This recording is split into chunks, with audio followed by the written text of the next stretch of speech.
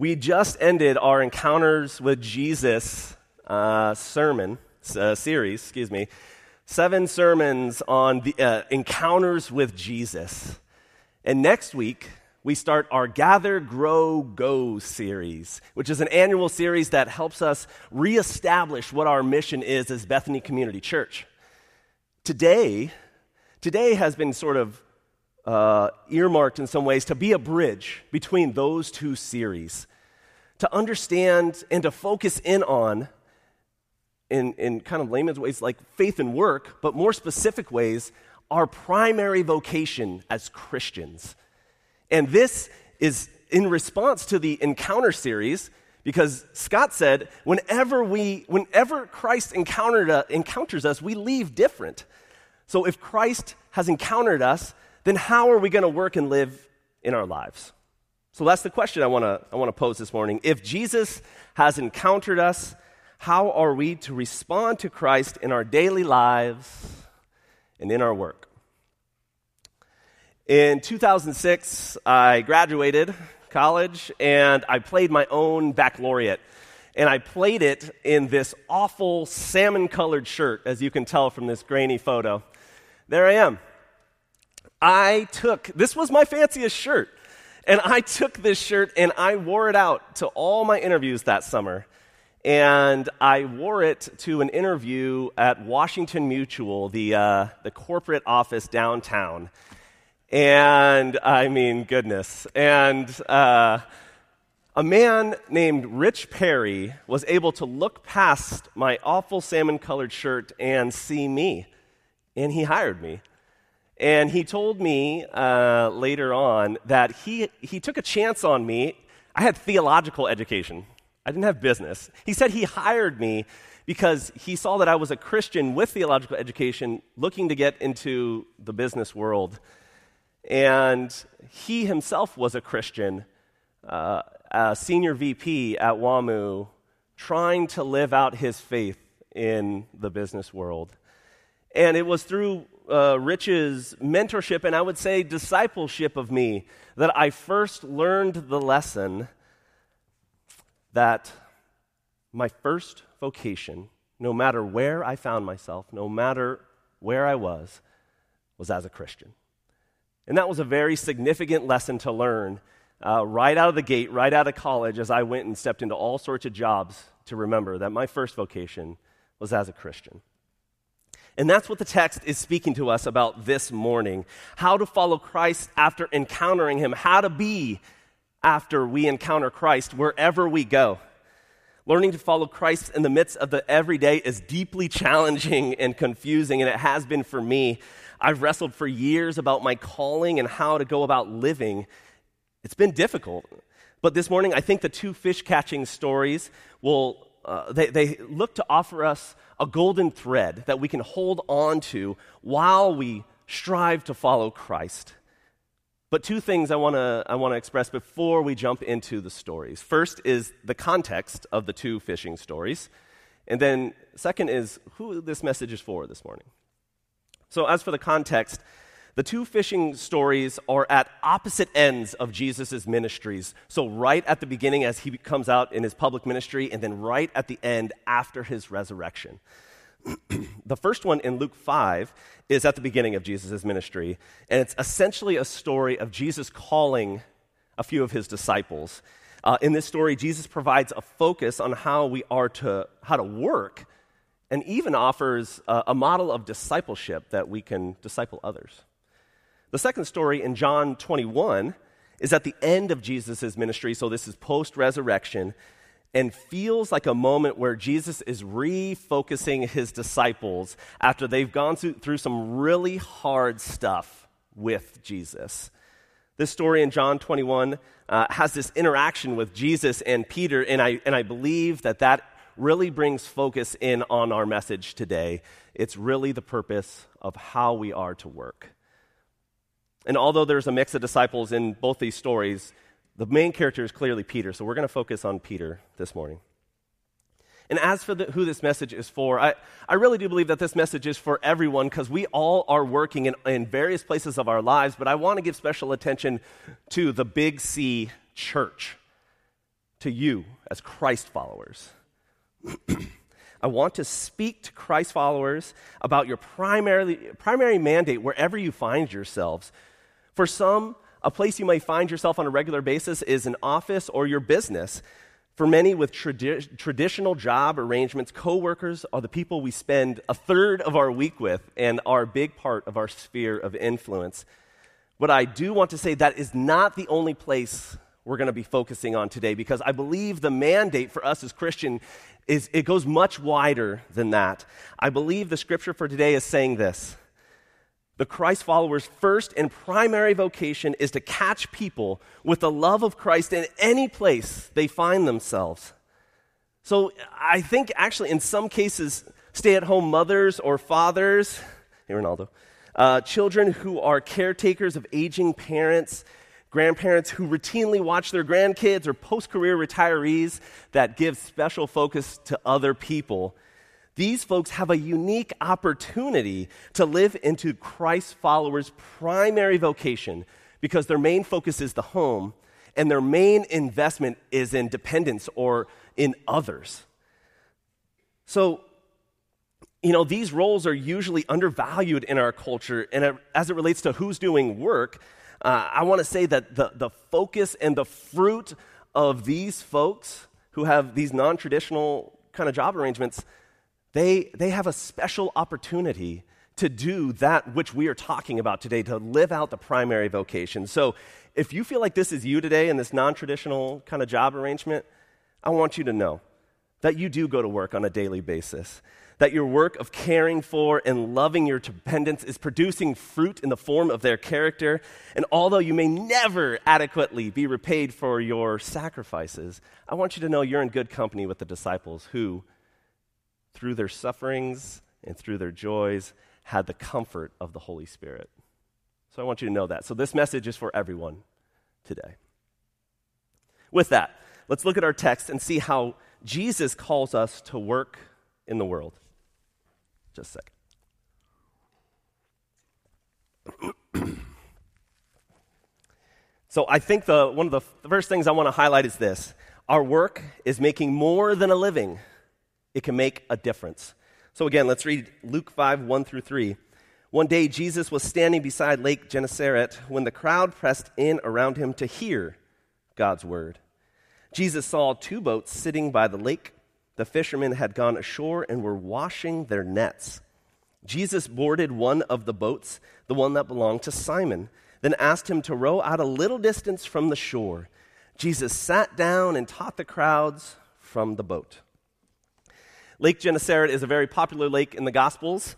It's mentioned in many places. It's where Jesus calms the storm after falling asleep on the boat. It's where Jesus and Peter both walk on the water, and it's where both of our fishing stories take place. Both fish-catching stories occur on this lake because it's filled with edible fish that can be sold to the surrounding towns around the lake. It's where Peter, James, John, and Andrew were all fishermen, and they were on this lake to fish to make a living. But the ironic thing is that this story begins with their failure to even do that. We know from verse 5 that they have fished all night and caught nothing. And Jesus walks into the scene to see 2 empty boats and the men washing their nets, wrapping up for the night, having caught nothing. They fail to do the one thing that sustains their livelihood and that gives our identity worth and value. You can practically see them washing their nets, just moping, frustrated, maybe even begin to make excuses or bickering with one another. We don't actually know because the text doesn't say, but can you relate to this kind of failure? A failure to do that which you intended to do in the places you find yourselves? Can you pull forward the feelings or reactions that you had from this kind of failure? It is into this moment that Jesus enters the scene, and I think he does so intentionally. As Pastor Scott said when he preached this text back in July, sometimes our setbacks are setups for God to do something big. Sometimes we have to fish all night and fail for us to be vulnerable enough to allow Jesus to walk into our lives and do something new. So Jesus, in all his boldness, he just boards Peter's boat, uninvited. He just boards his boat and asks Peter if he will row him out just a little bit. I can almost see Peter, dejected, holding his net with like this look on his face like, are you serious? But despite that, he does it anyways, which is really an interesting thing. This is important because Jesus asked Peter for help, and it requires Peter to say yes for them to partner up. It requires a yes from Peter for them to partner up. A way that our work is more than just making a living is being available to disruption and saying yes to Jesus even after a failure. It requires us to release some of our control and even allow others in other situations to have control over us. And I tell you, I hate saying that. My wife will tell you that I am definitely not the kind of person that just lets go and lets Jesus drive to the conclusion. I really want to get involved and make a difference of the outcome. It's really difficult for me to do that, but it's what we're seeing here. It's what we're seeing Peter do, that he just goes along for the ride. He says yes. Initially, Peter is just incidental, right? Jesus asked him to row out, so he rows the boat out a little bit. Nothing big, no big commitment in that. But what Peter may miss from this clever move from the teacher Jesus is that the activities of Jesus and Peter are now bound together as one. They're on the same boat, supporting the same activities. While Peter rows, what does Jesus do? Jesus taught the crowds from the boat. He taught them God's word, which they wanted to hear. God's word is used throughout Luke to basically say that what's being preached is the revelation of God and the call to repentance. Peter had unknowingly partnered with Jesus in teaching the crowds, and Jesus was modeling how Peter's work can make more than a living. It can make a difference. Without knowing it, Peter was being taught by Jesus how to fish for people from his own fishing boat, fishing for people from a boat that was designed to fish for fish. Jesus shows Peter the creative lengths that one can go to make a difference in the lives of others and ultimately the kingdom of God. Kind of like Chris Lee, the co-founder and CEO of Theotech. Chris was once an employee of Amazon, who at Amazon, you're taught to have this perspective. What does the customer want? And then work backwards to figure out how you can provide products and processes that the customer is looking for. So Chris, in his desire to make a difference in the kingdom of God, began asking the question, what if God was our customer? He started to think how God wants everyone, every tribe, every tongue, every nation to be able to have access to hear God's word, the Bible. So he and his sister Natasha started Theotech. One program they created is called FIG, Fully Interactive Gospel, which is a small voice-controlled device that reads the Bible aloud in multiple languages. This fits on a credit card-sized computer called a Raspberry. And the goal is to put the Bible in the hands of over 800 million illiterate people worldwide and allow them to explore the Bible with their own voice in their own language. This is striving to make a difference in one's work, believing that God is our customer and finding ways to fulfill God's will. But I tell you, we need to believe a significant truth alongside this desire to make a difference in order to keep striving at it. And that is that we need to believe that who we are is who is needed for the job. Let me continue to read in Luke 4 through 10. When he finished speaking to the crowds, he said to Simon, "Row out farther into the deep water and drop your nets for a catch." Simon replied, "Master, we've worked hard all night and caught nothing. But because you say so, I'll drop the nets." So they dropped the nets, and their catch was so huge that their nets were splitting. They signaled for their partners in the other boat to come help them. They filled both boats so full that they were about to sink. When Simon Peter saw the catch, he fell at his knees and said, "Leave me, Lord, for I'm a sinner." Peter and those with him were overcome with amazement because of the number of fish they caught. James and John, Zebedee's sons, were Simon's partners, and they were amazed too.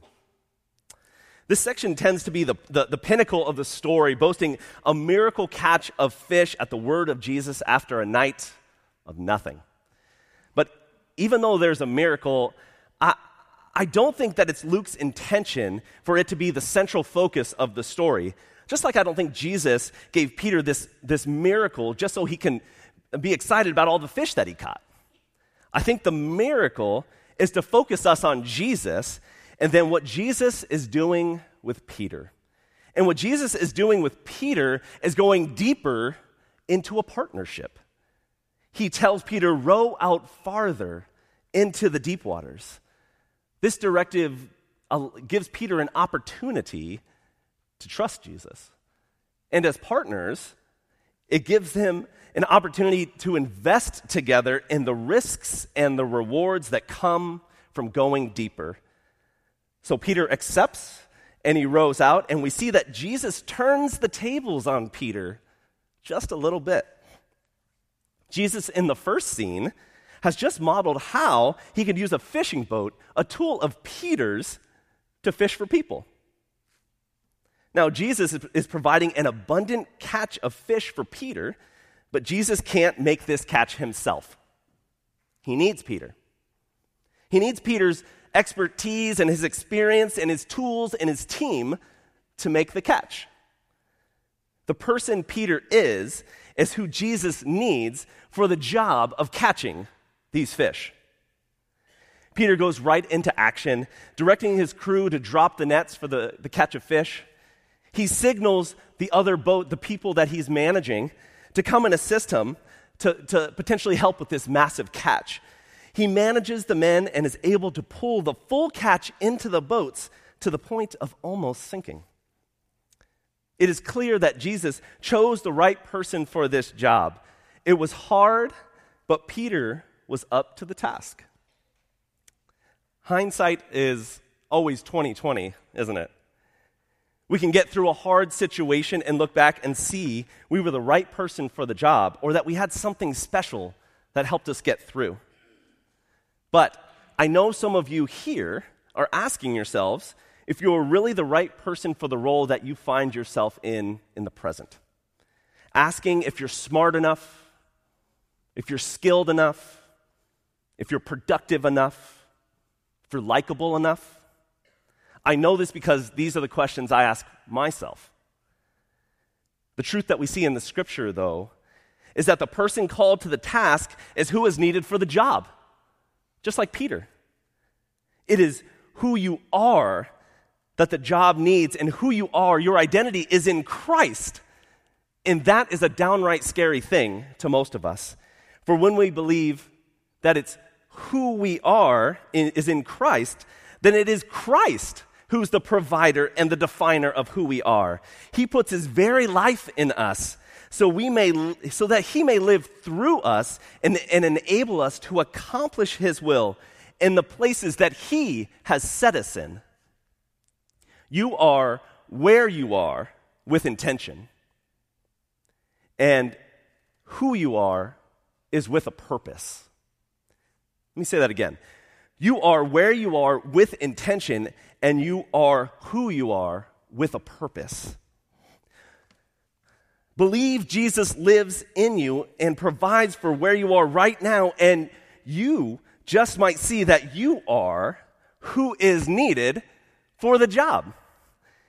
On his knees before Jesus, in a boat with a massive catch next to him, I believe Peter not only saw Jesus, but saw something in Jesus that he revealed to himself.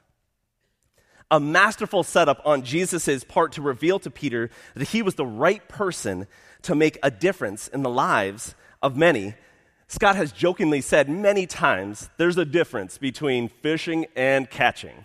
And I think that that's very applicable here. The text suggests that Jesus knows how to fish for people, and that Peter knows how to catch fish. So the story moves towards its natural conclusion that Jesus and Peter together will go into the world and catch people. Do you believe that Jesus wants to partner with you today? Do you believe that he wants to partner with you where you are because of who you are to go and catch people? It's an interesting thing to look at Peter as a character and say that, yes, that's what he's doing. But can we ask that of ourselves? Do you believe that Jesus values you so that he wants to partner with you in where you are, in what you do because of who you are, to go and make a difference in the world? I believe it's true. I believe it's true.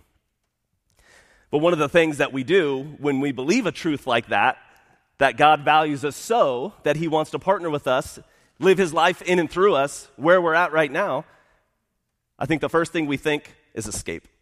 The first thing we think is run. Because it's scary. It's scary.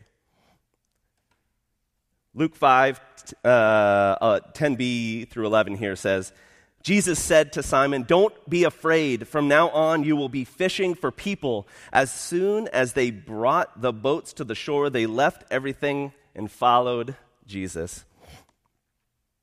To prepare Peter for the call to go fish for people, Jesus tells him, "Don't be afraid." In Peter's confession, he says to Jesus, "Leave me, Lord." What he has experienced is too much for him. And his first words to Jesus are, "Leave me." But Jesus says, "Don't be afraid." Angels in Scripture commonly say this to those they visit, "Don't be afraid." And it means what it says. It's an encouragement to not fear, but I think it's also saying, don't run away. Don't look for a way out. Resist escapism. I resonate with Peter wanting relief from an overwhelming experience or just wanting to escape. He is on the cusp of something big, something life-changing, and he wants to stop it or run from it. Resist escapism. Many times in my own life, I have run from overwhelming circumstances where I felt out of control. By running, I took back control, but I missed a chance to take up the call God was making to me. Resist escapism. The lesson I learned after having done this is that I should not run from my circumstances, but only run towards God's call. Our culture has made it increasingly easier for us to run away from hardships, to just move on. I heard it said once that grit is a primary ingredient for growth, and I think it's true. Grit to be consistent, grit to suffer, grit to resist escapism, even though our modern times have made it easier than ever. Jesus says to Peter, and Jesus says to us, "Don't be afraid."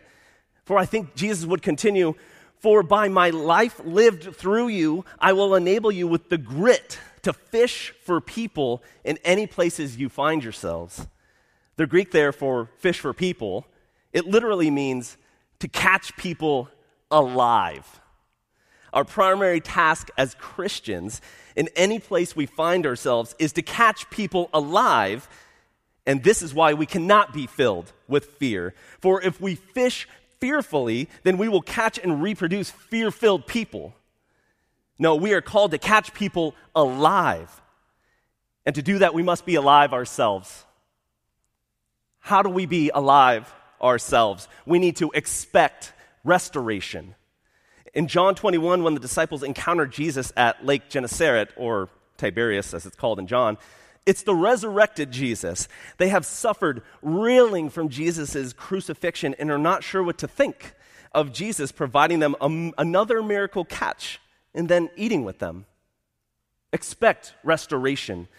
He has a conversation with Peter where he asks him 3 times, "Do you love me?" And Peter says, "Yes." After denying Christ 3 times, you think Jesus would reject Peter. But instead, he forgives him by asking him 3 times if he loves him. Expect restoration. And this, my friends, is how we become alive to the life of Christ in us, facing our sin and suffering. We must become bitterly aware of our sin against Jesus and become proximate to suffering, just like Peter did.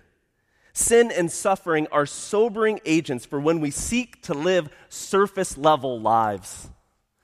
They are the cracks in the pottery of our humanity where the light of Christ can come into us.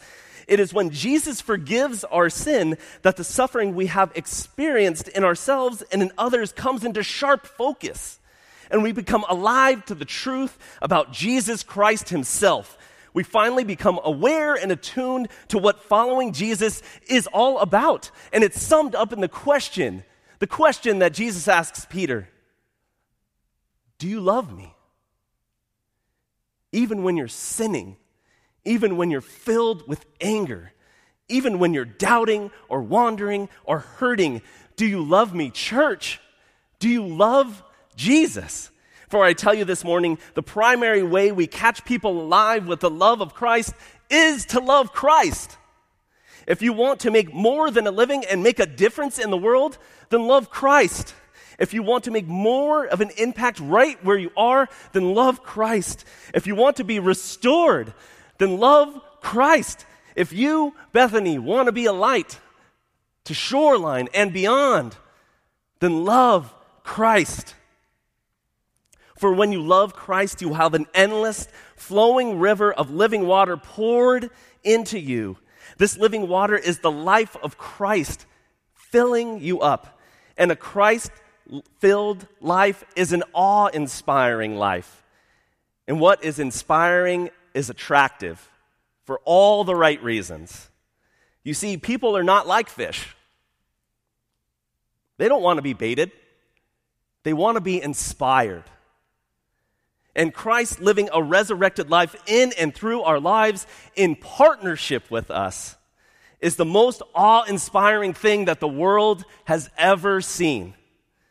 The love of God you share and the places you find yourselves can literally transform those places, those people, and you. And I will confess to you this morning that I'm going through my own transformation because of love. For many years, I've lived like a warrior for Christ, fighting wars and striving for correctness. I have fought like a Pharisee for what has felt like the right reasons, but it's left me dry. I felt faced with this question from Jesus, do you love me? And I say to him, yes. Yes, I want to love you. Help me to love you.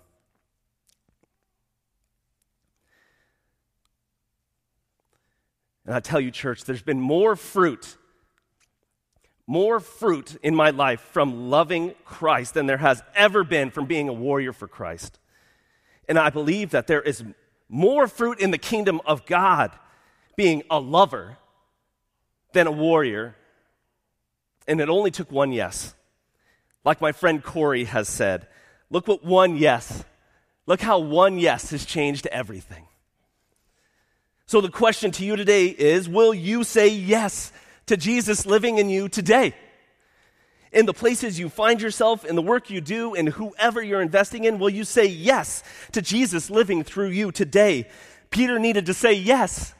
He needed to say yes when Christ asked him to row out the boat just a little bit.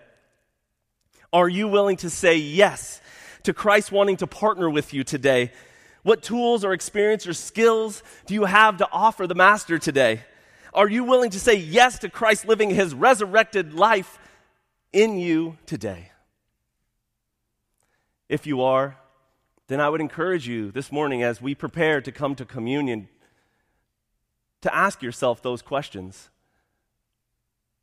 Are you ready and willing to offer all of who you are and all of what you have to Christ? Because I tell you, he wants to partner with you to do things on this earth that even Christ can't do without you. So as we prepare ourselves to receive the body and the blood of Christ and take into ourselves the power of Christ through the Holy Spirit.